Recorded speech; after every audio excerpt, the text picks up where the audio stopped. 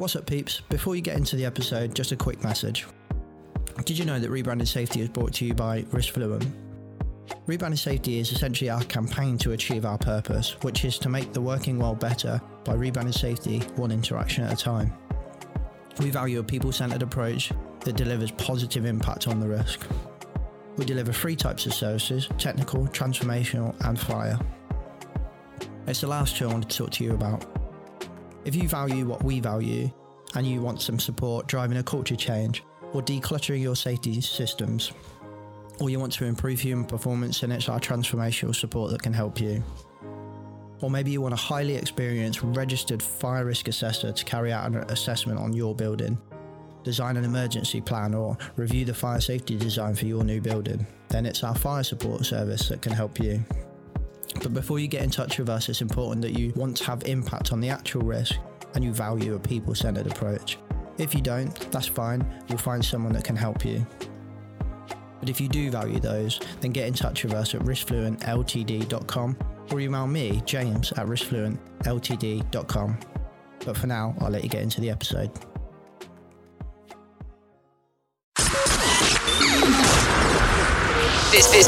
This show is brought to you by Safety FM.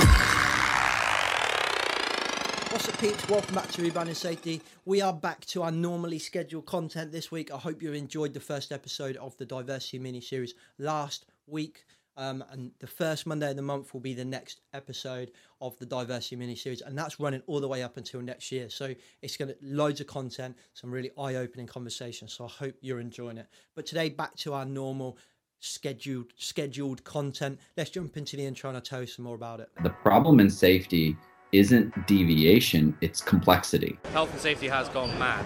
Health and safety is trying to unpick having gone mad in the past. There's no one solution and one problem. The problem is that we are looking for one solution. Does the structure of the team allow them to flourish? Feel safe enough to be uncomfortable. The environment defines our behaviours. People aren't the problem, they're the solution. Rebranding Safety, crushing the stereotype. Brought to you by Riskfluent.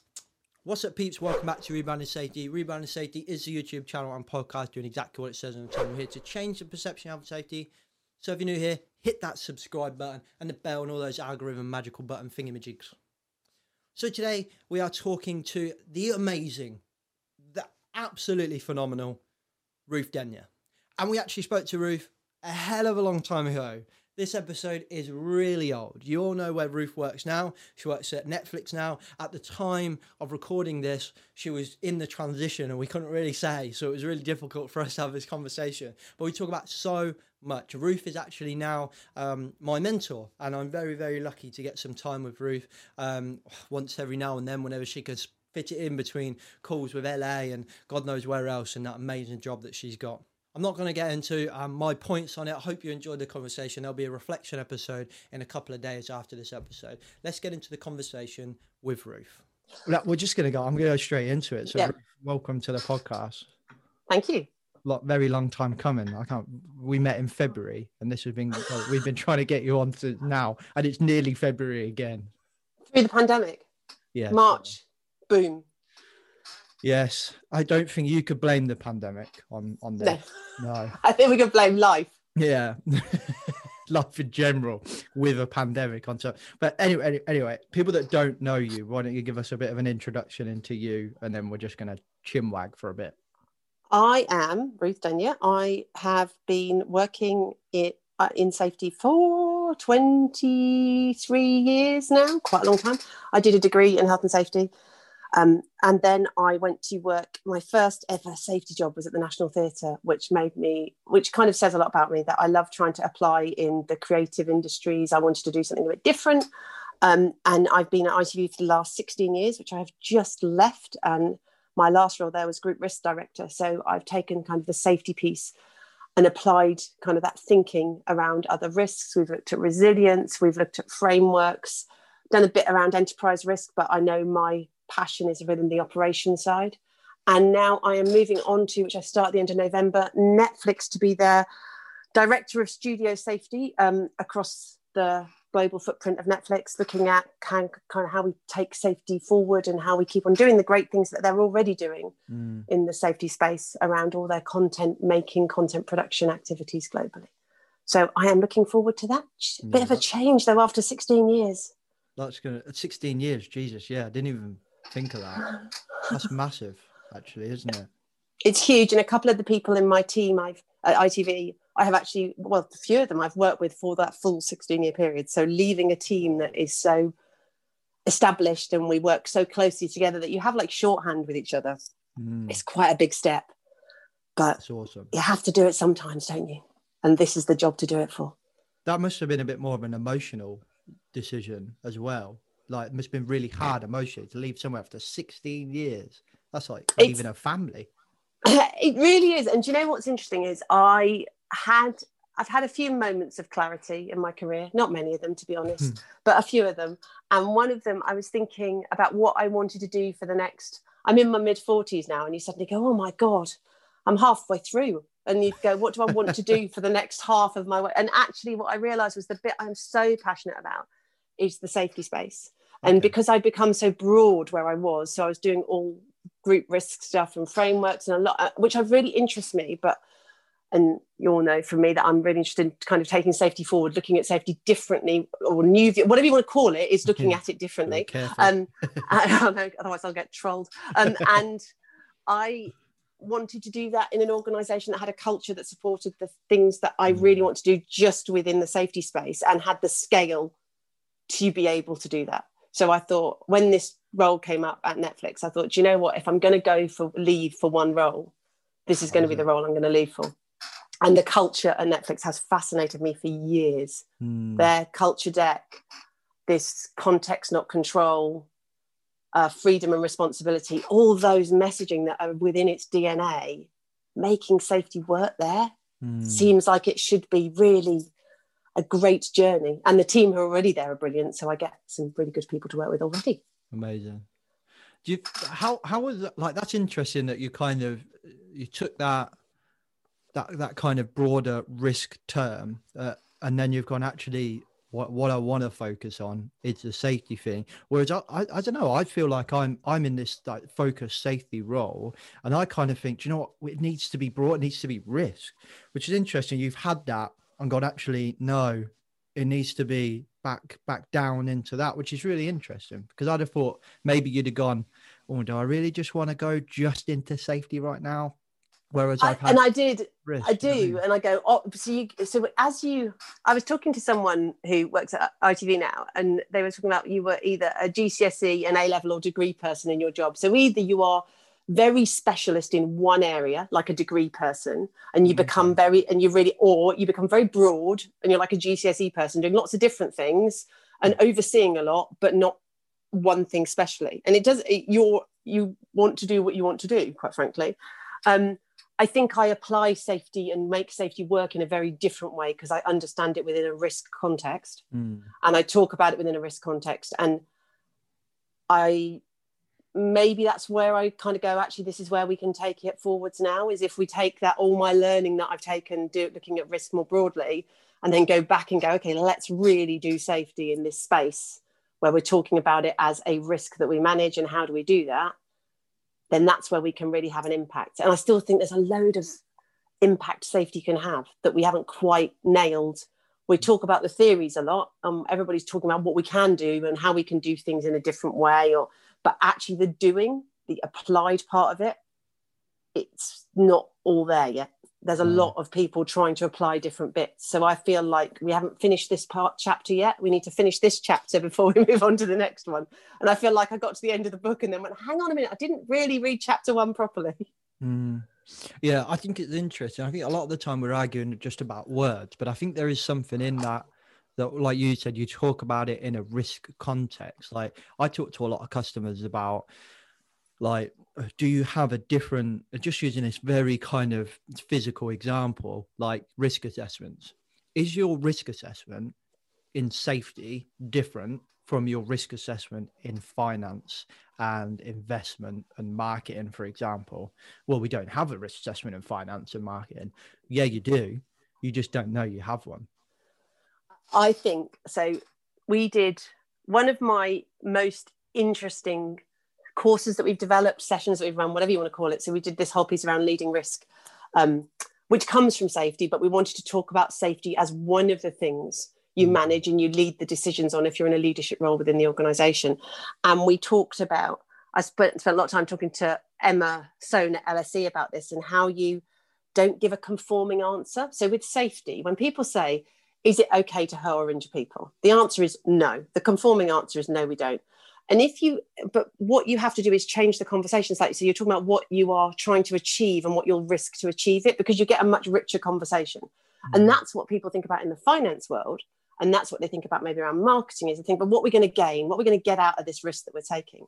So we did a whole piece where we talked about what success looks like first. So what is it you're striving to get? What is it you want to achieve? And what are you willing to risk to get it? And we did this piece, and I was on this course at LSE, and I suddenly it was about, Emma talks a lot about psychology, and I was thinking about the psychology of taking risks and how when we talk about it, you've got a 5x5 matrix, and you're talking about a ladder normally and people falling off a ladder, and it doesn't really land with leadership teams. And I was thinking about, okay, so if we talk about what success looks like, and we get you to really focus on what you're trying to achieve, be it whatever, a BAFTA, millions of viewers, critical acclaim, whatever it is. And then on the floor, we put cards down that were like your risk impact. So would you be happy with having a paper cut, or would you be happy killing or injuring many people, or the mental health impact on many people? Pick up the card you're willing to risk to get this outcome. And the conversation was amazing and is amazing. And we did the same with money, and we did the same with reputational impact. But it's the same conversation we have and we think we're having, but as you have it a different way, the buy-in and the richness of the learning from that, phenomenally different. It's called the cards on the floor exercise now at ITV. And the team do it a lot in training, because you actually start to then talk about, and you put it in a risk context. You don't put it in this is what we're telling you is the wrong thing to do. We're saying, okay, what are you willing to do? And then having the conversation about, do you really think that's okay? And when you say you're only willing to have a paper cut, but actually what are you doing? And is that really reflective in the decisions you make and the risks people take? Yeah. That, Ruth, that exact example there, that's the first thing I ever remember you talking about. And it wasn't in February when we met. It was before then. I can't remember what it was. I went into some webinar and you were talking about that. And not to, kind of blow smoke up here, but it was like, that blew my mind. When you said that, I was like, what an amazing exercise that must have been. Do you know what? It works. It's just, and I genuinely think it's what makes our jobs so interesting. And maybe that's what made me go, well, we haven't finished this yet. We can do, I think safety is actually quite far developed in in all the risk domains. Safety has actually got a lot of learning behind it. If you look at the other people who are trying to manage risk in organizations, so you look at data risk and personal data and how people are trying to manage that now. That's a relatively new space people are going into. We've got years and years of learning and going down paths that we go, maybe that doesn't work here, trying different things, writing procedures in offices that we put on shelves that nobody ever follows. I've done that. I've written a lovely procedure that I knew nobody was going to follow, but I thought we needed a procedure. So you kind of go, actually, we've got loads of learning. We need to take this and be proud of it and be the leaders, I guess, finish the story around safety so we can actually show how we make it work in different ways in different places, and then take the other people with us, the other risk domains. Yeah, I think that's fascinating. You said it. I can't remember if I did a podcast on it or not, or whether I thought of doing it, but I had this idea. I've done so many now, I've lost track of what I've done.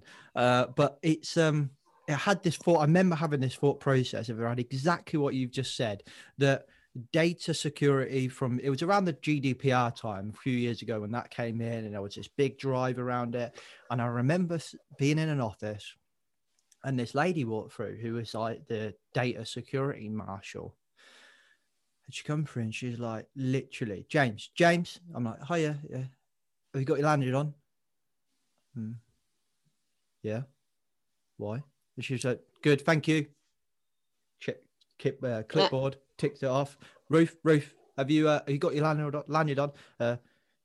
Yeah, cool, thank you. And you could tell she was like 5 people asked. And I sat there and I went, data security is making the exact same failings that we made a few years ago. I wonder if they would listen to us and maybe learn from our mistakes. And I think, and this is where I think actually as a professional, maybe this is part of me wanting to dive back into doing safety, is we're not very good at saying what we're good at and saying what we've learned. And I think people tend to, I do genuinely think actually the COVID place, if you've been allowed to grab hold of it as a risk and safety team and actually really support the business in managing it, it's been a moment where people have gone, God, it's really valuable what you guys do. This is what you do. This is what you spend your days doing. But I think there's loads of other risks. And if you look at things like mandatory training, you know, what have we learned in safety around training people and how you land messages and you know, how useful talks on those toolbox talks or conversations on the ground, pre-start chats, all that stuff. And then you've got other people doing mandatory training that maybe goes down the route we would have done when we had to do it as a compliance-based training piece, and we would have thought about it 15 years ago, whereas now we're kind of moving on. And I just think it's really interesting to try and capture that and also influence people outside of our world to go, actually, do you know what? We've learned so much. Yeah, that it's so true. And I think that training piece is interesting. Now you say that, it's got my brain going, but it's like there's a great piece of research that HSE did around manual handling training. I don't know if you ever saw it, but it basically, the long and short of it is, it kind of says manual handling training in its traditional sense is not as effective as what you think it is.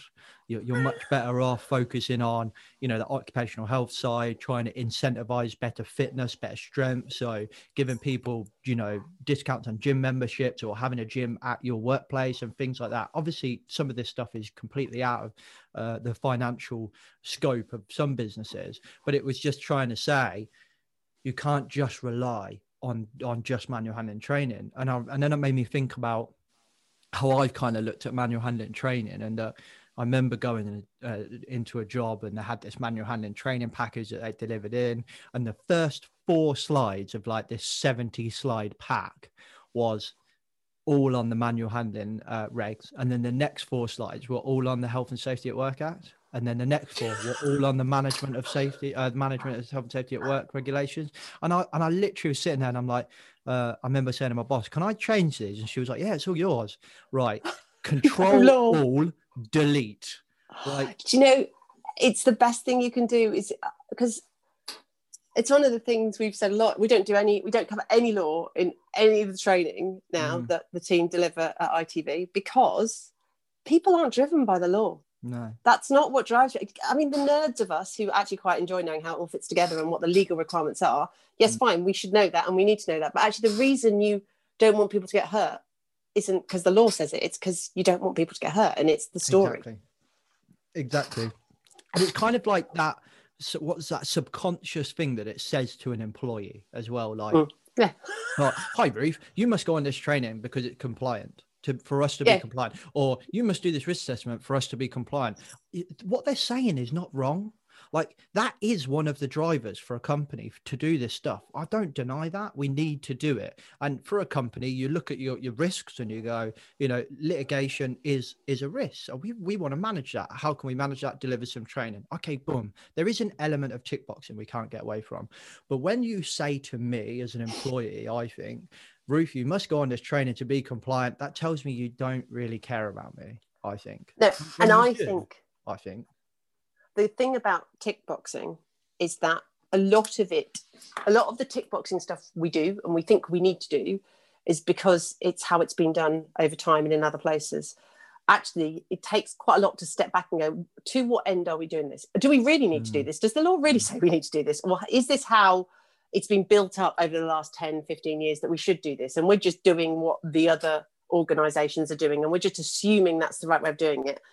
Actually going, hang on, what do we have to do liability wise? What do we want to do for our people? What are we trying to achieve? And actually having a look at it through that lens, and not just because other people have done it. God, we've gone down routes with even what's the purpose of a risk assessment? Why do we record a risk assessment? We record a risk assessment because we legally need to record the significant findings. Then you go, what does record mean? And you can have really long discussions, or you can train people to fill out a form in a certain way because that's the way the form's always been filled out.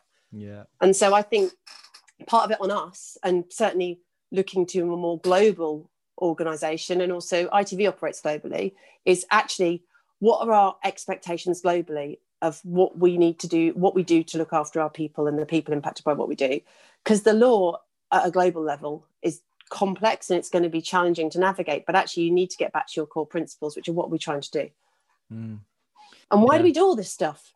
Actually, why are we here? We're not here just to get people to tick boxes and click through slide decks. Yeah, we're here to enable.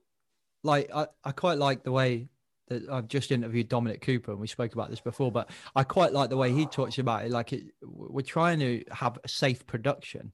It's not safety or production; it's safe production. So we're still trying to do the job.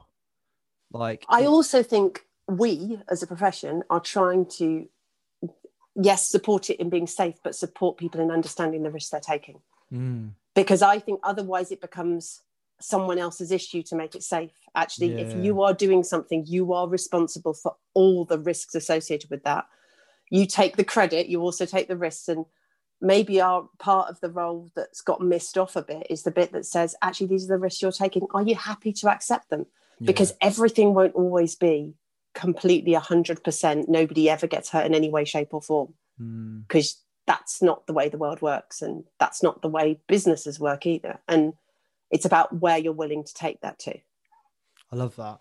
When you did that wrist on the tiles, cards on the floor thing, like, was it interesting what cards people were picking up? What were people picking up lower risk cards than what actually happens? Like, because I imagine in the ITV world, like, and I don't know, but I imagine in that kind of space, like the news team having to go into war state or war torn, towns and whatever. Like, I imagine fatality is quite a likely thing in some of these scenarios, but I can't imagine a director saying, I accept that. So that must have been a real challenge. And so that's part of the conversation. Actually, there is so much amazing planning that goes in when you deploy news reporters. And ITV doesn't do lots of breaking news, ITN does, but we obviously get involved and we talk about it. That yes, there is still a residual risk that you talk about and you understand. And I actually think people really grasp that because it's you can feel it, can't you? If you're going into, they're going into a war zone, there'll be live fire, there'll be stuff, and there's a load of planning. The risk assessments are all signed off by the people who own that risk. So the producers, they're talked about, they're briefed. There's loads and loads of work that goes on. I think what's interesting is actually the conversations people have with each other. So the conversations people say, oh, well, in my content, I'd be happy with this. And someone else is feeling further down the scale. And actually what I found really interesting was having the people conversation. So the physical safety risk versus the financial risk conversations and how risk averse some people are financially. Oh, wow. And then you go, so you're not willing to risk money, but you will risk this. And like, oh yeah, actually. And you just have those richer conversations and actually the reputational impact conversations. Because I think a lot of what businesses try and do now is manage reputational impact of risks, be they financial. If you look at all the stuff that goes on outside of just safety, all the stuff, the big stories about businesses, a lot in the sustainability space, a lot of it is about managing business. Yes, it's the right thing to do, but it's managing the impact and the reputation of the business. And so how people feel about the risks they're taking reputationally as well. And if that's okay or not okay. And do you want stories in the media? Do you not want stories in the media? And how dependent on the organization you work for, that will be a much bigger driver because some companies, the media will write about whatever happens. Yeah. So I think it's about not having an answer, but having a conversation and people actually having the proper conversation rather than thinking, I've got a safety person in, they've filled out a risk assessment, it's now safe. Yeah. And that's what I never, ever want to be. Yeah. Yeah. That's like a daily struggle, I think, for most safety professionals, that we're not here to do safety. Like I think I actually wrote in that Irish thing that we were talking about. I think it's in there, but we talk about it a lot on Future Leaders. Like, we need to get this message across. So we're not experts, we're facilitators. Yeah, and you can't also be experts in all the technical specialisms under safety. And I think that's part of, as a safety professional, it's quite hard because you come in with a qualification, whatever it is, or maybe you don't have the qualification yet and you come in and people will come to the safety team about anything and everything.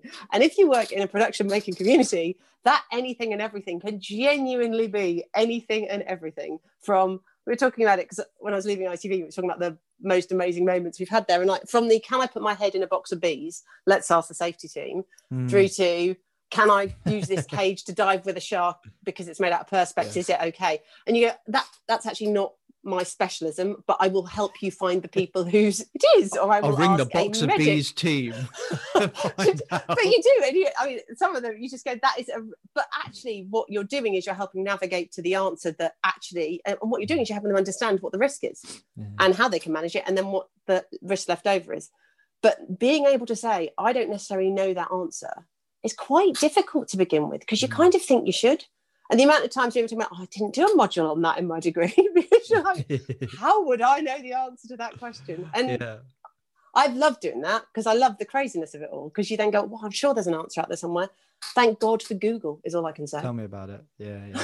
Tell me about it. It's funny when you give those examples. I'm like, part of me is like, oh, there's some crazy examples you thought of, but then I remind myself that you work at ITV, so I'm like, actually, I think these are real conversations: box of bees, cage of sharks, etc. Yeah, and just even stuff. Things like I remember when they first started using dry ice in cooking. You know, they started using it to make ice cream. Like it was Heston Blumenthal's thing, and I was at ITV all those years ago when it was a new thing. Like, okay, how do we use dry ice safely for cooking? You're like, oh my God, okay, let's go for it. But you hadn't planned it because you hadn't worked that out yet. And you get to understand the risks, put in place the mitigations of the business, and explain them as well, talk about them. Yeah. Was it an evolution was it like an evolution that ITV went through as well? Like, were they, when you started there, like you say, you've been there a hell of a long time.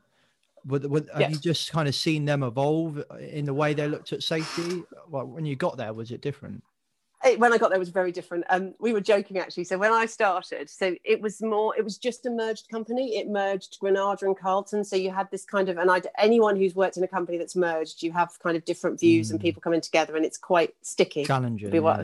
Yes. And I started as the health and safety manager for London. So I had 2 other people working with me, and we were literally in a cupboard. Like it was a proper old-fashioned safety cupboard. You kind of walked down the back route and all the way. I've had one of them. Cupboard. It was on the way to this morning studio, so we got to see people coming past, but we were literally in a cupboard. Cool. And loads of and I think the last 16 years have literally been getting out on the floor, talking to people, understanding what they're trying to achieve, not being seen as the police force, actually reading through the 146 different procedures that we inherited and going, actually, I don't even understand what this says. I don't know how anyone does, or I think you photocopied this one from another organisation because it doesn't actually make sense because those jobs don't exist here. But all those things you start to reframe it, and you start to rethink about it. You redo the training, you buy people in. And then in the past 6 or 7 years, the studios business, so the big content making part of ITV has grown hugely and acquired a lot of companies, become a much bigger umbrella under which there are 55 different like indie production companies operating globally. Wow. And so you have a different model of how do we keep an oversight of those risks, but we can't be on the floor all the time. We're not, and kind of where safety space is in that, and what line of defense you're in, which we've talked about a lot in terms of kind of the risk management system. But it's been, yes, it evolves. And I think it just helps if you have people who are really passionate about it in the middle, taking people with you. So doing that training, explaining to people, getting people engaged genuinely, I think, because people see, like, we've been part of it, and they're by the side of them and really invested in all the stuff we've been doing personally because it matters. And I think people really have felt that and seen it. Yeah. Was part of so that, yes, it's been a journey. Is the short answer. Was part of that kind of like, I'm just talking from my own experience, like I found probably like maybe over half of the battle is when you're getting on the shop floor is dealing with that perception that I'm not here to stop you, like I'm actually here to help you. And like, you know, like I can see it when I'm talking to people that are in operational roles where they stumble over their words because they realize they're talking to the safety guy, where they're like, oh, it could be anything, like, oh, we're trying to get this done, or, you know, obviously we're trying to get it done as safe as possible. And I'm like, you don't need to say that just because I'm here. Like, I want to know, you don't have to put safe in every single other sentence, you know, just to make sure that you satisfy. You know, I think it is a challenge. I think the other thing has been, and a big focus for us has been, moving the conversations around safety upstream. So actually, when you're having an idea or a thought or you're planning something, come and talk to us and we'll help you do it. And we'll help, because by the time it's reality and you're in production, if you like, it's much harder to plan in safety, because actually you plan it in really early on and the concepts allow you to plan. And I think because we've approached it like that, we've become part of the people who they go to, who go, we're thinking of doing this. What do you reckon? Any ideas, any thoughts, and you become a colleague who has a different impact because you're part of this, hopefully this planning. And to be honest, you there if it doesn't go to plan, and you're there supporting people and helping them and helping navigate what you need to do. And I think, you know, that bit about being in it with everybody is really, really important. So you learn what it's like, because it's hard making these things happen. And I don't think I appreciated it. I wouldn't appreciate it fully unless I'd seen what it takes to make these things happen. Hours and hours of programming that comes out on TVs or internet delivered TV. It's phenomenal what it takes to make these things come to life. Yeah. And you want to be part of that, because that's why I want to be working in that sector, because it's brilliant, because you spend your time trying to solve problems and make things happen. Yeah, cool. Do you think I had a great question then, and I was so into what you were saying then, I completely forgot it. What was I going to say? Oh, it's gone. What? Oh, was it about a box of bees? I would probably. I mean, the box of bees thing is still in there. Like, how would I deal with that box of bees? Can I put my head in a box of bees? What is the risk? How do I put that into a 5x5 box? Or do you have a conversation? And also, what mitigations do you put in place once you've decided you do want to put your head in a box of bees? Yeah. I've got it. It's come back. It's come back to me. I was going to say, not that I really don't want to get into the space of safety 1 and safety 2, but I genuinely think one of the things that I think that this safety new view, safety 2 space has raised, which I think is very, very good. It's a one-liner I heard a while ago. I can't remember who it was from. Was, I think it might have been Ron Gant. It's this whole issue around blame. Now, you know that is like this, that's probably the big cause of all these arguments. And I don't think what Safety 2 World is saying, they don't blame. And again, I'm not going to get into this, but I think you kind of touched on it without even mentioning new view, safety, blah, blah, blah. It's that when you're talking to people and engaging with them and you're saying, like you were saying, the aim here is to get the production done. Like, I'm here to try and work out how we can get it done. I'm with you on the front line, trying to work out how we can do it. To be in that position, you can't also be the person that's going to blame them when it goes wrong. Like, you have to be there with them when it goes wrong in a way. Like, that's what I felt like you were kind of saying. So it's like we're talking safety 2 without even talking safety 2, which brings me to my point in that I call a lot of this stuff like safety as originally intended, like good safety, what we were supposed to do. Or do you feel like it's something that we picked up through that process of learning? Like, I feel like when I look at the ACOPs and stuff in the HSE, I feel like they're trying to tell us to do that anyway. I think some of it is, well, it's also, you can read things through a different lens, can't you? So once you start thinking in a certain way, you can interpret it in the way your mind naturally goes. I think it's not necessarily safety. It's just the way the world has moved. If you look at psychological safety, there isn't a safety discipline. It's looking at how you manage organizations and get the best out of them. And all the Amy Edmondson stuff. So blame is such a toxic thing within an organization, be it safety or anything else. That idea of blame and people then not speaking up. It's not just safety, it's everything. It's how you run a successful organization. And I think that's what really interests me about kind of the movements in safety, is a lot of them reflect wider movements. So not just a change in safety, it's change in the way organizations are run. So if you look at stuff like constant feedback up and down the organization, that's probably not something 20, 25 years ago people would have had as much as on the front and thought was so important, that the very people who want the hierarchy shouldn't matter as much for feedback, because everybody has really important information that you should galvanize to make an organization successful. So I think the way safety's going actually reflects a lot of the thinking around successful organizations, not just successful safety. I love that. Because actually, go on. No, that's because I love that stuff and I think it's really interesting. All I was going to say is that right there is a soundbite. That bit you just said is getting cut up and made into a little short video. 100%. That was beautiful. Well said. I think that's kind of thing we need to hear more of. It is. And if you look at, and that's where I talk briefly about why Netflix appeals, and which is around the culture at Netflix. And if anyone hasn't seen it, it's worth looking at, because what it does as a culture is a lot of the stuff and the bits that safety, whether you call it new view or you call safety differently or whatever, where safety is moving is important. So one of their key beliefs, context, not control, take that statement and apply it to safety. And you've got everything everybody's talking about at the moment. And if you take the freedom and responsibility, to me, that's ownership of risk. That's you own them, you have responsibility for them, but you also have freedom to make decisions. But everybody needs to be engaged in that. So I think, for me, it's one part of a whole.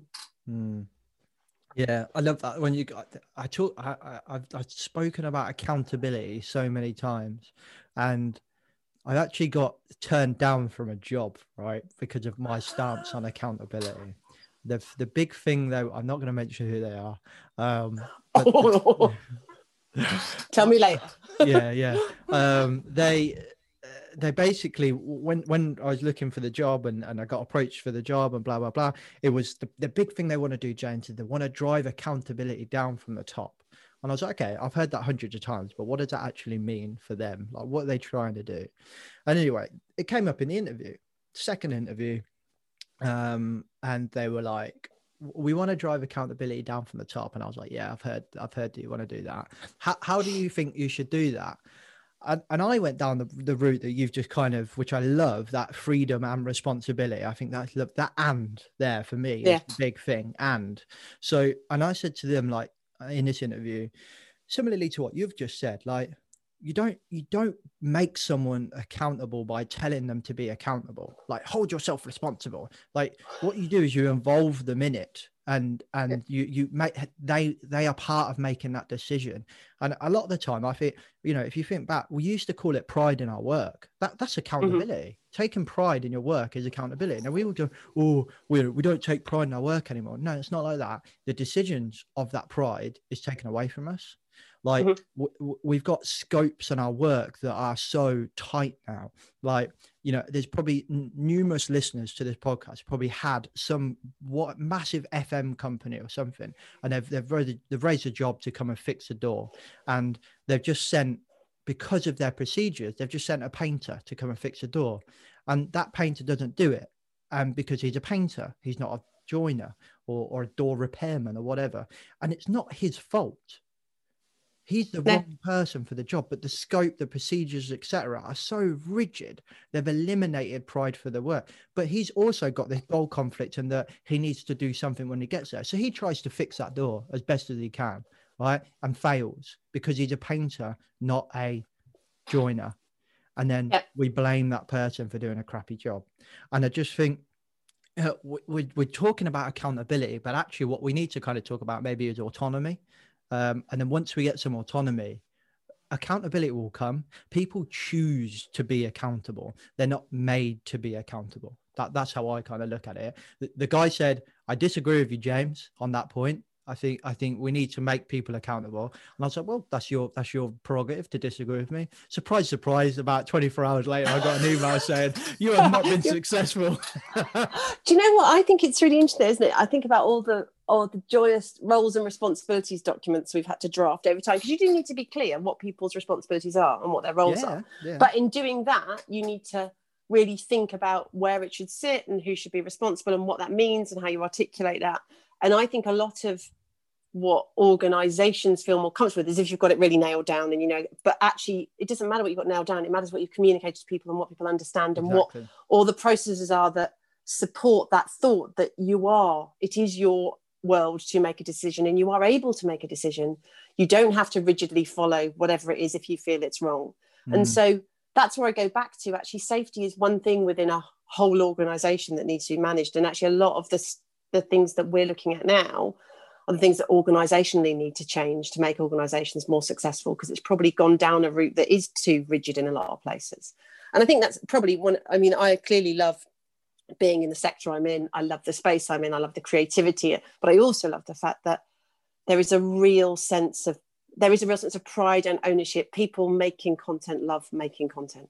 They've got such a passion for it. Up and down, wherever you go, people really care, and people really want it to be amazing and people to enjoy it or to learn or whatever it is. So I think that helps because it's an easy one to win, message to win if people really care about what they do.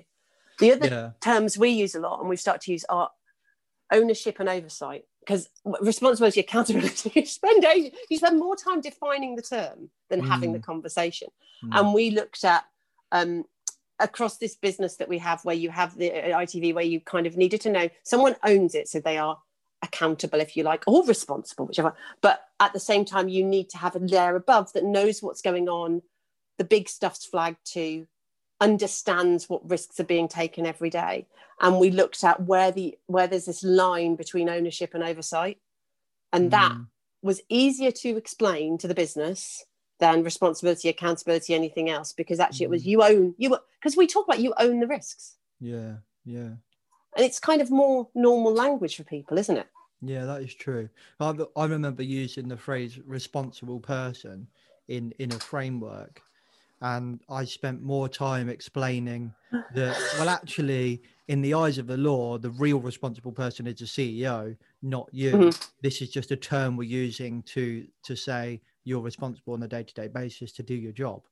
And when I think back on it, I think the problem wasn't the process, because once I explained it, they got it.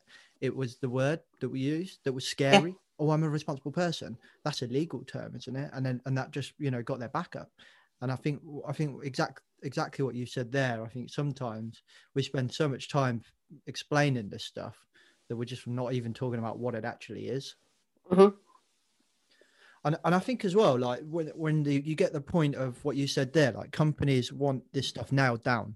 They want it written down, nailed down, so they can say that's where our confidence is. Like when you see something on the news, and I always kind of use a Grenfell example from when I was in housing. Like the aim for me was on the assurance. The aim is to obviously never have, if you work in housing, never have that fire again. But from an assurance point of view, a corporate point of view, the aim is that my CEO wakes up and turns the news on, and there's a fire like that, and he knows, he's pretty confident that that's not his property, because he's got that level of assurance.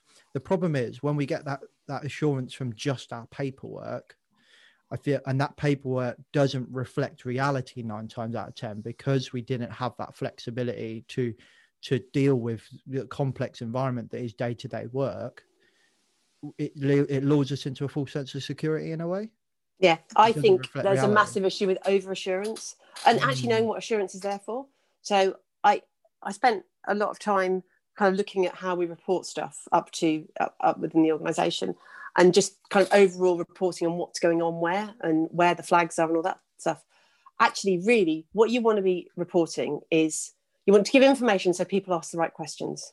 That's really what your board reports are for, or your executive reports. So you give them enough information that go, hang on a minute, am I worried about this? Am I not? Or what are we doing around here? That looks like there's a gap. Actually, what you don't want to be there to do, I don't feel this should be my role, is to say everything's okay all the time, everywhere. Because actually, I think that's where it's being driven to. It's all the green dashboards, isn't it? Yeah. And I heard a great term, and I can't remember who said it. And I think it was one of the HC Watermelon reporting conference. I loved that. I thought that was I knew you were going to say that. Because I was like, that's exactly what. And actually, we are doing ourselves an injustice if we're not saying, helping the business, going, do you know what, I see all of this. These are the bits that and people say you should tell people what you stay awake at night worrying about. But then how many people actually put that into their reporting protocols and everything else? And how many people go to their safety team and go, do you know what? Whatever numbers we've got in systems and stuff, what do you think is going to be what are you worried about? What do you feel uncomfortable about? And let's talk about that, because actually you guys know what to be worried about, or where it's good. Yeah, I knew you were going to say that watermelon. I loved that. I remember sitting in that room, and I to this day cannot remember who said it either. And I remember Stuart Hughes as well from the Vice President IOSH. He said the same, and that he loves it, and he says it all the time as well. I'm sure, if I remember rightly, he can't remember who said it either. I feel like it never happened. It's kind of that the Mandela effect. You know what? Have you ever heard of that? Do you know, it might have been. I know, it definitely did happen. It definitely did happen. I'm not sure, you know. I'm not sure because I can't find anyone that everyone remembers that being said, but no one remembers who said Do you know, it. whoever was doing that presentation must be really annoyed because Yeah. you'd want it to be coined as, I remember when. Yeah, totally. I'd be pissed if I'd said something like that, and everyone's talking about it, and I'm like, that was me, and they're like, no, I don't think it was you. Oh, yeah, it was. Yeah, that was such a good one-liner. I've nicked it and used it every day, and every time I say it, there's somebody in the room or in the call that goes, that's really good, and I'm like, I know. It's a good one, isn't it? Yeah. And actually, and it's the green that's red underneath, and it's so much of what compliance-driven reporting gives you. Yeah, exactly. My an old boss of mine who I highly regard, he used to say, you know, we suffer from good news reporting. You know, we force ourselves to, you know, only hear good news. And sometimes I think that's a misconception. Like, I feel like sometimes you've got like the CEO, right? And then you've got the board. And or it may not be the board, it might be middle management, but somebody at some point seems to have this kind of like cohesive kind of collective this kind of collective understanding that the board don't want to hear bad news, or the CEO doesn't want to hear bad news. So we're like, well, okay, let's try and fix that before we go to them, or something like that. And I get the kind of, you know, don't just come to me with problems, come to me with solutions. I don't mean don't bring problems to me. I mean, come to me with a problem and an idea, and then we'll see if we can elaborate on that. That's what I mean. But I think a lot of the time I sit there and I think, you know what, if I rang the CEO and said, what do we do about this? I reckon they'd just turn around and go, I didn't even know we had that. Here's a checkbook, get it sorted. And I think, there's the bit that is actually what organisations take risks every day to achieve their objectives, be they risks, whatever. Actually, I think we aren't doing what we need to be doing is reflecting the risks that are being taken in pursuit of whatever goals they are. And actually, we haven't really thought about it like that. We've thought we're in the place where we report on what is being controlled rather than what risks are being taken. So then flip it on its head and say, how do I explain what risks are being taken in pursuit of our goals and our objectives? It's a very different I'm going to write report. That was good. It's got a notebook out as well. I think it's really, and it's really interesting when you start to challenge yourself to say, how do I tell someone? How do I explain within kind of a context that they'll get quickly, because you need to be to the point very fast, what risks are being taken in pursuit of our organisational goals and what risks with people were being taken, rather than just saying it's all okay or I know the solution, because often we don't know the solution, and often what we're doing carries risk. Oh, I love that. I'm full on writing that down and pursuing our goals. I'm like, that is spot on, because I find it a lot of the times it's not what we're saying, it's how we say it.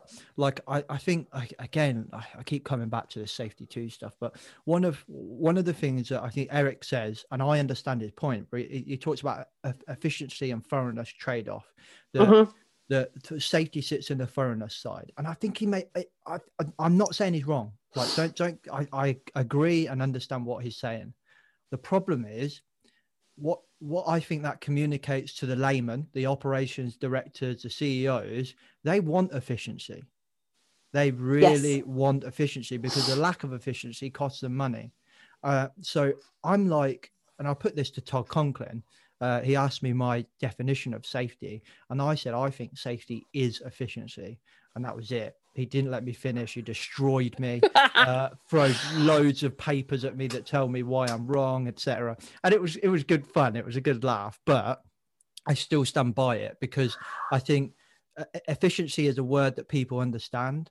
And I think for me, what efficiency is I look at efficiency from a more holistic point of view, maybe, and maybe my definition of efficiency is different. But I think it's inefficient to have an accident.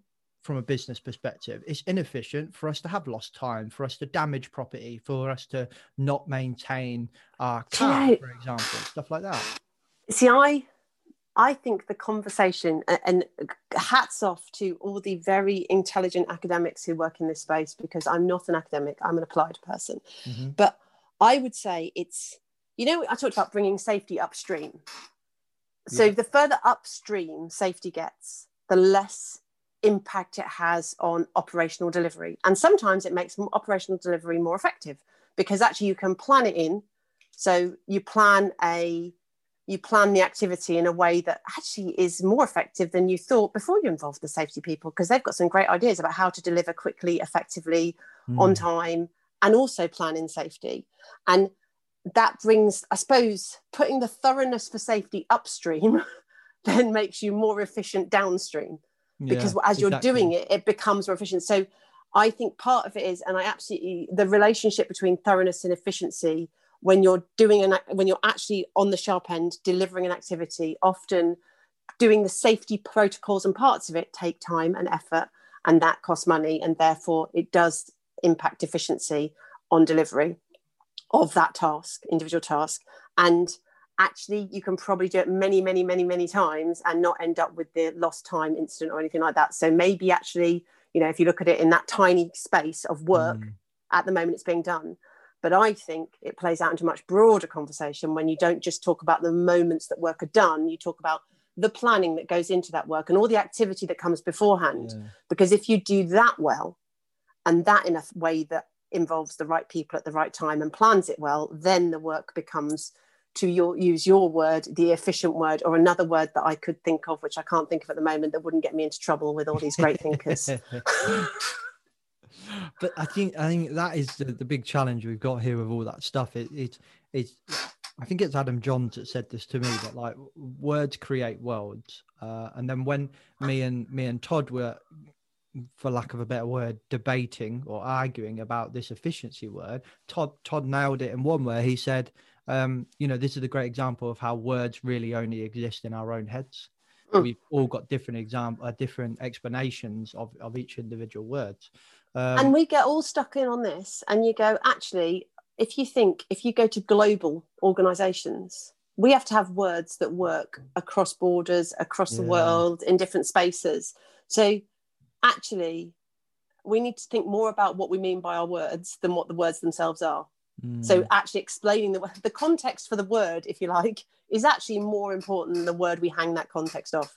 Because you might use a different word. There may not be a word in a culture that is the same word that we would use, and you may Google translate it and it comes off as something completely different. So actually the context for the word is so much more important than the word we hang it off. That is a great example, that kind of lost in translation stuff. There's a documentary actually on Netflix where they it's about a cycling team. I can't remember the movie Cycling Team, and they followed them and all that stuff. And I was listening to a podcast where they were talking about it, and they said, there's some stuff that he said, I'm being pedantic, but there's some stuff that annoyed me a little bit, like the translation is a bit off. And I was like, where's he going with this? And he said, they called it a scoreboard when they translated from, I think this Colombian, some of them, and when they translated it to English, it's a scoreboard, but in cycling it's not a scoreboard, it's a leaderboard. And I was just like, that's such a simple thing, but actually if you were talking about something quite in my world and our world from a safety point of view, that could be something huge. That's completely different. Scoreboard and leaderboard are two completely different things. And if we were talking in a safety context, that's huge. And that's it. So we get tied up on semantics and words, and I get that the discussions around what they mean are very interesting, but actually they're much more interesting than the word itself. Yeah, definitely. Like, I don't know how many hours I've lost in my life in phone calls where somebody's gone, but how do we define safety? And then I'm like, do we have to talk about this? And then 10 minutes later, I'm full on in that debate. And like, I can't back away from it. And then like 4 hours later, I'm still there and we're still arguing about it. And they're good conversations. Don't get me wrong. They are. I love them. But you're right in that I just think, do you know what? The people I'm trying to help really don't give a crap on how we define safety, because we've just proved in this conversation that if I asked them to define safety, it would be completely different to how I would as well. And actually, it might be different in different cultures, because it will be, because it will mean different things in different cultures. I genuinely, I'm all for the safety is the presence of capacity piece, because I think it's really important that we get to a point where safety is seen as a positive. not just stopping a negative. And do you know what? However we decide to articulate that, I think it's a really important part of how we actually attract people to do this as a profession. Yeah, that it's not seen as a negative piece that you just have to do to tick boxes. It's funny though, isn't it? Like if you think of the word safe, that's a very positive word, really, isn't it?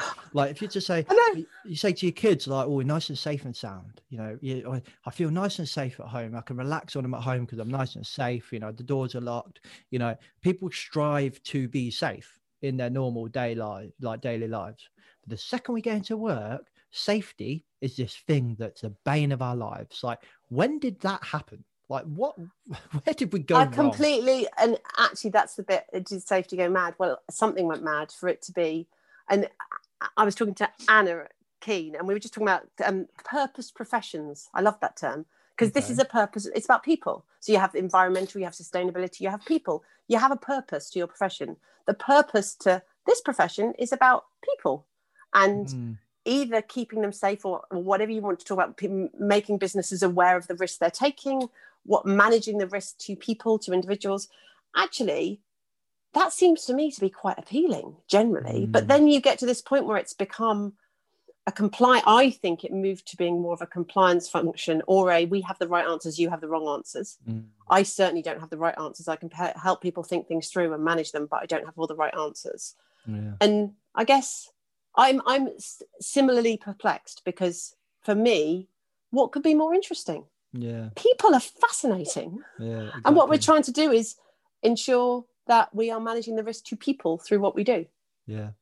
Yeah, definitely. Some of the most fascinating, I mean, don't get me wrong, like I probably changed my perspective on safety when I started doing this podcast, maybe a few months before, when I got the insight into this new world of behavioral-based safety and psychology and HOP and all this sort of stuff. And I thought, Jesus Christ, no one's talking about the Health and Safety at Work Act. This is amazing. I know, it felt liberating, didn't it? I was saying, so I remember, and it was an Irish conference I can't remember what year it was, about 7-8 years ago. Kevin Furness spoke, who was there but actually he said some stuff that just really impacted. And it was more about, at that point in time, it was about how you get people to pay attention to safety. The objective of the business is to be successful. Safety isn't their first priority in nearly every case. Actually, it's to be successful, and safety is one of the things you manage within that framework. And it started me thinking, and then I got to see kind of other people speak, and John Green had a big impact. And because I think it enabled me to start thinking differently. And by thinking differently, I was then able to go, okay, hang on a minute, why do we do all this stuff? Why am I writing this management system to make sure that every version, why don't we deliver this in a way that's better for our business? Why don't we think about our people and how they want us to talk to them, rather than talking to them the way I'm told everybody else does? And actually, and then the stuff we did with the psychology of risk in organizations is really interesting. When you start looking at financial risk, if you look at, take the stuff that happened in the finance sector before the crash, look at all that happened with the traders, everything else, it's so akin to the thinking we have around safety. It's so, why do people make those decisions? Why do they choose to go after those goals that are seen as massively risky afterwards? Just really, it's such an interesting area to be in. Yeah, it is. I think we on the Future Leaders Steering Group, you're trying to kind of communicate that out, in that, we want to be talking to young people that are potentially ready to join this career, but don't even know what this career is.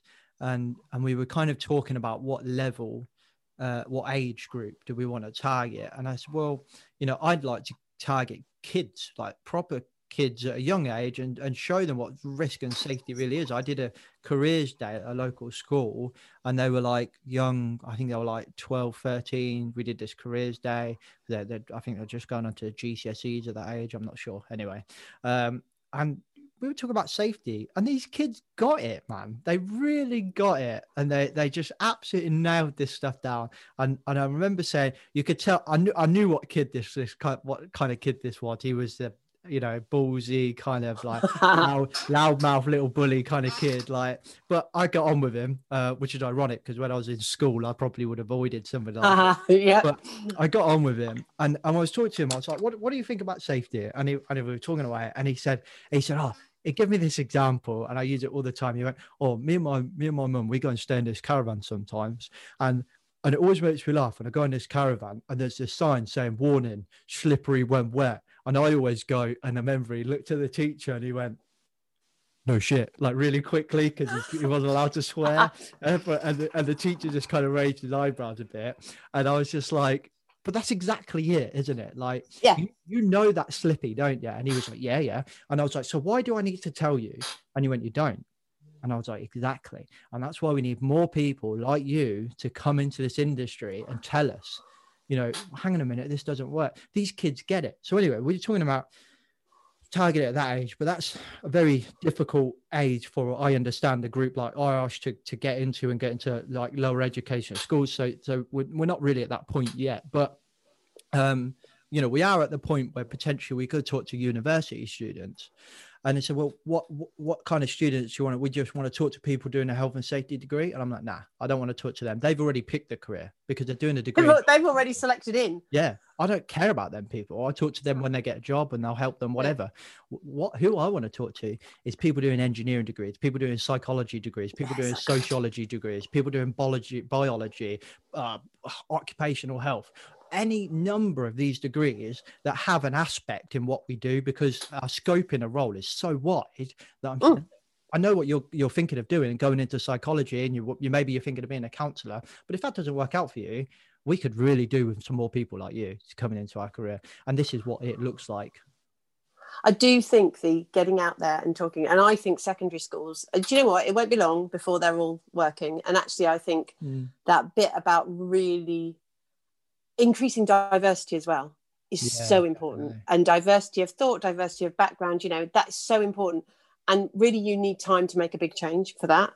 And that big change is going to come, I think, because you're going to spark an interest and people are going to go, wow, that's what you actually do every day. I never knew there were people like you.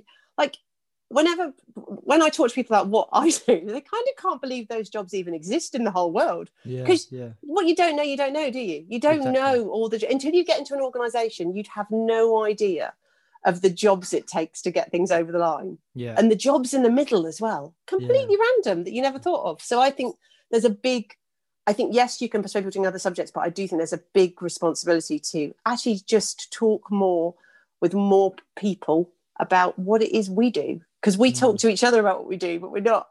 And I'm not great at it. I've said I'll go and talk. Like, my kids are quite good at talking about what I do, because I get cool points for the companies I work for. I'm definitely the coolest parent for the companies I work for, because we make TV. TV and content is still. Yeah, true.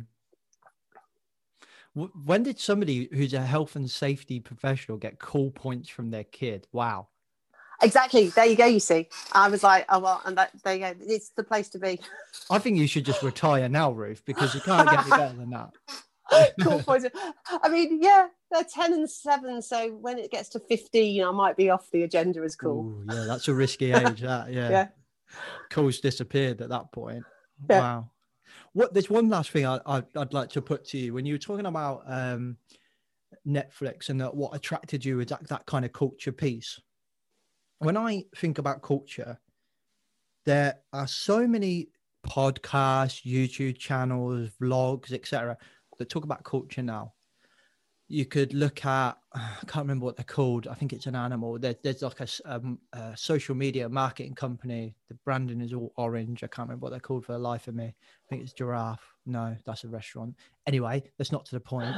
They do this vlog all the time, and they talk about culture so much. And they talk about the stuff that I talk about in culture. But they're not safety professionals. They're marketing professionals and so on and so forth, right? Then you've got, there's another social media company. They run a podcast called Social Minds. I can't remember what they're called either.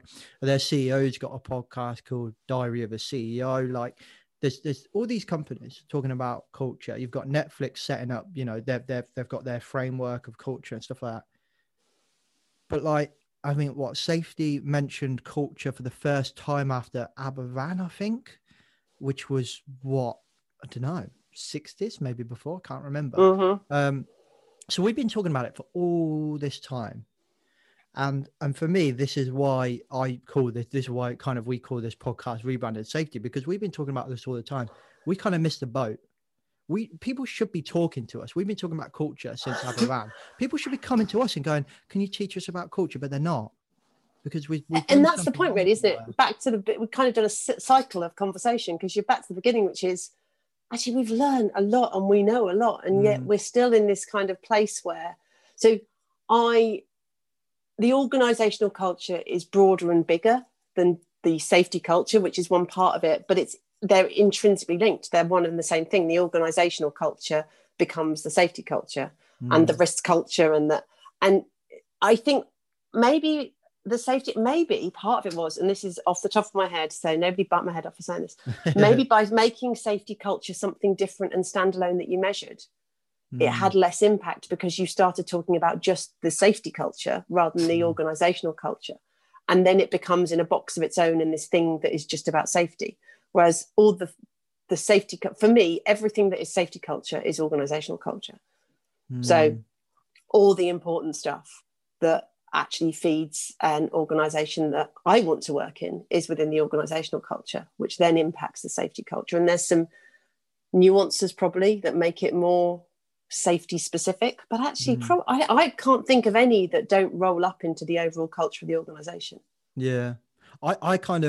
I use pizza to describe my analogy of culture because, well, I just love pizza. But if you imagine you've ordered yourself a Domino's, right? And the Domino's turns, you've got yourself a nice large pizza, whatever you can, the type of pizza doesn't matter. I'm veggie, so I'm going to stick with good old margarita. So get your old margarita pizza, right? And the guy's gone through with his roller, yeah? And some slices are bigger than the other. Some slices are the little slices, some slices are the big slices. That whole pizza is the organizational culture. Yeah. Now, if you got that pizza and there was a slice missing, well, you'd be pissed off, aren't you? You're going to ring Domino's. You'd be like, I'm missing a slice, blah, blah, blah. Your delivery man's obviously had a bit of a nibble on the way here. It's not a full pizza. So you don't want that pizza. So when you kind of, I remember starting at a company and they had pretty good culture from a large part of it from an organizational point of view. There was some regional pockets, like little communities as you went around the national cultures. So I think that's a slice of the pizza, like regional cultures, like regional communities. That's a slice. And you got safety culture. That's a slice. It slides into that organizational pie. And I think you have to pull sometimes, work out what slices are cool, what slices are fine. How do we kind of keep those slices in a good condition? But what slices do we need to just pull out, focus on, work on, and slot back in? See, I would have my slices would be different than yours. Safety wouldn't be a slice. Okay. So I think, if I take, one of the things I'm really interested in, and I'm interested to kind of a geeky level, is psychological safety. Yeah. So the ability to work and speak up, all that stuff that's really good. Now that is part good psychological safety is part of good organizational culture. That impacts safety, physical safety or mental health, whatever you like. Yeah. The slice is psychological safety. Safety is a part of that for me. There is a slice that is around, if you like, the way we communicate with each other, the way we talk to each other every day, the way we refer to people, maybe. Yeah. There's a slice that's around procedures. Are we a company that has loads and loads of procedures that you have to follow 1 to 100 steps to file an expenses claim? Or are we a company that says, we're quite free about this. You think it was worth spending? You can tell me why, that's fine. And all those slices make up your organizational culture. And safety is a little bit of every slice that then you pull together rather than pulling safety culture out as a separate piece. Yeah, I quite like that, actually. I quite like that. And then you can have a big piece of pizza that's lots of different parts. That's your safety pizza. And then you'll have your whatever other part. Because do you think anyone's going to say, and they probably will now, this is probably a term, you have a data culture. That's a very good way of putting it. Yeah. Oh, that's got my brain going. There you go. Now I'm on the I need a pizza. Wow. I didn't think of it like that. When you just said that data piece, that is mind blowing, actually. I've been using that example for years and you've just ruined it. I'm so sorry. End of podcast. Who invited this woman on? Who goes off on little tangents? Yeah. I always say to the people I work with a lot, and I get called a hurricane at times at work because I go in and have all these new ideas and they go, Ruth, calm down. And I heard a saying on the radio ages ago. It was one of the governments that were in. They said they take their thoughts for a walk in public. I do that a lot. I take my thoughts for a walk in public, and then I go, okay, did I? And it's when you think, I'm very happy to discuss it. Don't hold me to account for this, but this is where my brain's going now. It might come back the other way, but that's where it's going now. Yeah, I'm a bit like that, to be fair. Like, my thoughts are very dynamic. Like, I start the conversation, and then by the end of that conversation, I've completely changed track of where I'm going. I think we should do this. Blah, blah, blah, blah, blah. I'm actually thinking about maybe we should do it like this. And then by the end of the time, you're like, well, this is completely different to where we started, but it's better. We're in a better place, so that's good. I've learned a lot about articulating a vision, which is quite important. Yeah, definitely. And I think we come back to that language piece is like, you know, how do you articulate your vision? So my vision is like, like you're saying, like good psychological safety, good culture that delivers, you know, a safe environment, safe production, whatever we want to call it. But what does that mean to the people I'm trying to communicate it out to? And what are their priorities? How do I engage with them? How do they want to be talked to? All those things. We sat down a few years ago and talked about our values as a team. And we came up with empower, innovate, and collaborate. And they're the three things that as a team in the center of the business, we wanted to be known for, and we would be known for. And everything we did, and we do, and they will carry on doing brilliantly because they're an incredible team, will be underpinned by those values. And what a great place to be, a team that's trying to deliver on that every day. Empower, innovate, and what was the other one? Collaborate. I'm stealing that as well. And one of the team worked out, if you do innovate, collaborate, empower, it spells ice. And then you can use the little Ice Ice Baby theme tune if you want to on your podcasts. Oh, we're there. We are so there. That is happening. Do I have to put sponsored by ITV on it? Yeah, definitely. I'll have left my head. But I do think, and actually that was a team, that's not me telling them, that's us working together, because actually that's the thing, you are a sum of your parts as a team in an organisation, and it's an amazing place to be when you're all trying to achieve the same thing. When you kind of, I will let you go in a bit, maybe I might not actually, it depends. I have to go and cook lunch. When you go to, like, you're talking about the kind of, you're really interested in the way that kind of Netflix talk about culture, and that, you know, it's quite positive. Like, what do you kind of maybe you don't want to explain it in this sense, but like I was gonna say, what do you expect to see? Feel free not to say that, because you might be like, shit, I don't want to say that, and then go to Netflix and it's not that. But like, the question I suppose is, what does a good culture actually look like?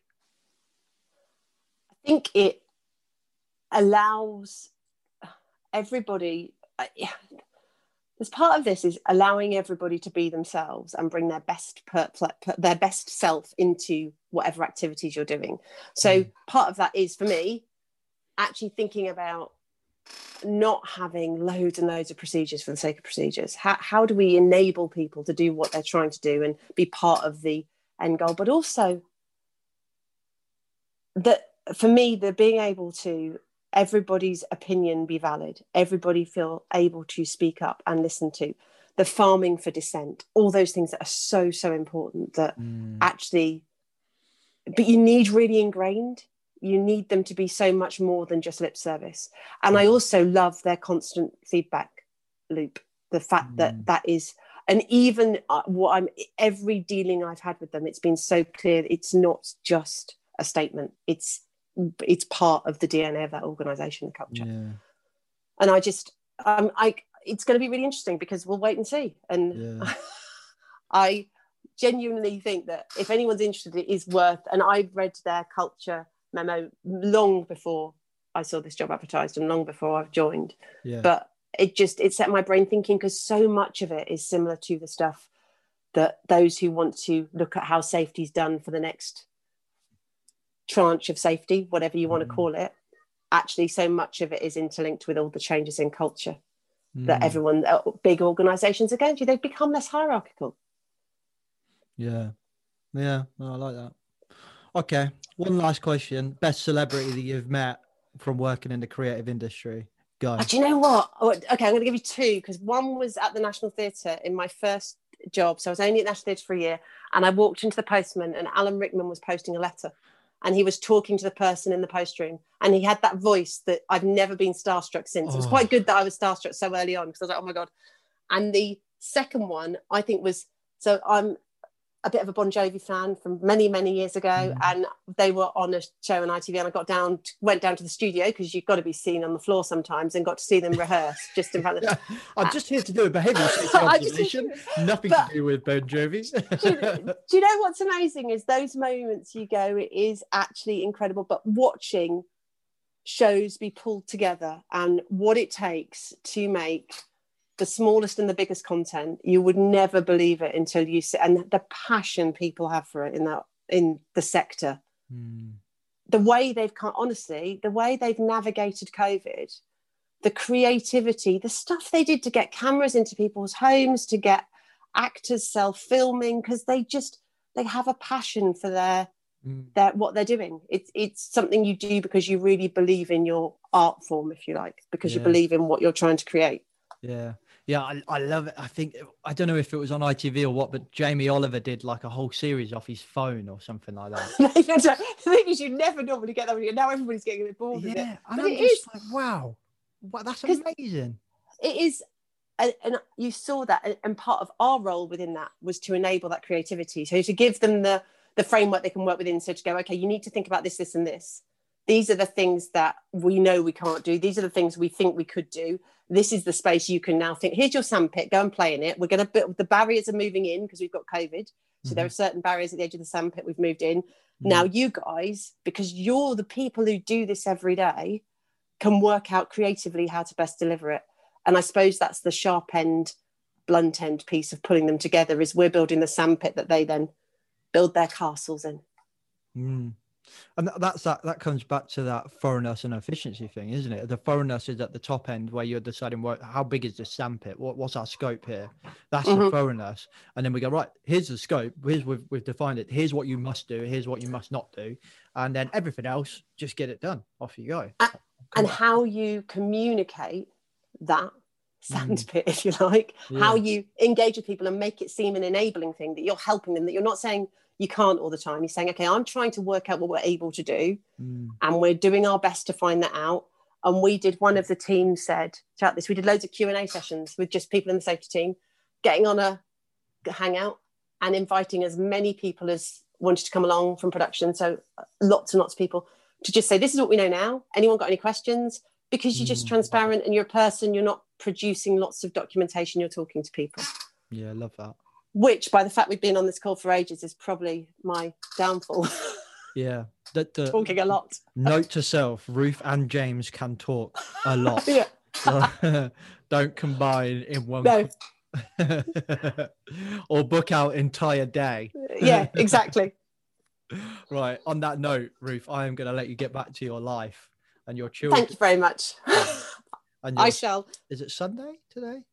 It is Sunday. I will get back to my Sunday. I will go and sort out some Sunday lunch, maybe. There you go. Well, have a lovely day. Thank you very much, Ruth. No problem. Lovely to speak to you, James. Okay, peeps. Hope you enjoyed that conversation. Did I do my sponsor shout out? I don't think I did I? You got away with that one there, you lucky buggers. You lucky buggers. Before we say goodbye, a quick word from the sponsors. Our sponsor, Paradigm Human Performance, very grateful to them for sponsoring us. It helps us kind of work on our content, helps us get better content, improve our quality, and ultimately it helps us get an amazing company out there a little bit more into the eyes of and ears of our audience. So if you're listening to this and you're in a small and medium-sized enterprise, or maybe you're listening to this because you are the owner of that small and medium-sized business, and you're thinking, I'm listening to this because I need to get a bit better at safety, then Paradigm Human Performance's HSE subscription service is the solution for you. Starting from just £99 a month, they will make you compliant, but not only will they make you compliant, they will make you appreciate how to get the workers' subject matter expertise into your brain and into your system, how to put worker safety, the DNA of what you do. And this is not just any old compliance system. This is a HOP system. So it's got HOP woven through it. So this isn't the kind of compliance system that you're going to have to declutter once you've read a couple of Decker's books or Honagel's books or so on. This is a ready to go option delivered by human organizational performance experts. Paradigm have got some amazing visions. Teresa is an amazing lady, the founder. She's involved in so much of what I do. I have so much time for her, so much respect for her. And when we got to the point where she was like, I'm thinking of sponsoring Rebound and Safety, it was just such a good fit. They have such an amazing vision of educating people and opening people's minds and getting people in front of people, basically. Good people doing amazing work and getting them in front of people. And that brings me on nicely to their Learning Organisation webinar. If you're not quite sure about working with them yet, go check out the Learning Organisation webinar. Our website's in the description below. It is phenomenal. So good. Every Tuesday, 2 o'clock, I'll see you there. I'm there most Thursdays. Okay, finally, just a note from Project Millennium. Project Millennium is a mastermind community for people that manage health, safety, risk, anything like that. It's the only mastermind community in the safety profession. It's the only place you're going to have regular philosophy conversations. It's the only place where you're going to feel psychologically safe to have an open and honest conversation, and a community that's there to genuinely help you grow and help you succeed. And in my opinion, it's one of the most diverse membership organisations we've got already, and it's only been going for 4 months.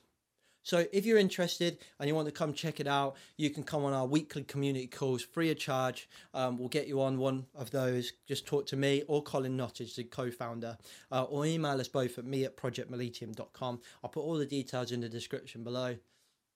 Once you join, you'll get to go on those weekly community calls. There's run on a Wednesday and a Friday. We also run a monthly philosophy call. Like I said, the only place that's having safety philosophical discussions.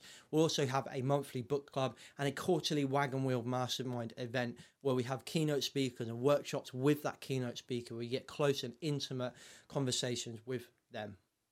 Okay, peeps, that's enough from me. I hope you enjoyed that conversation, and I'll see you next week. Safe. The views and opinions expressed in this podcast are those of the host and its guests and do not necessarily reflect the position of the companies. Examples of analysis discussed within this podcast are examples only based on limited and dated open source information and should not be utilised in real life as the only solution available. Assumptions made within this analysis are not reflective of the position of the companies.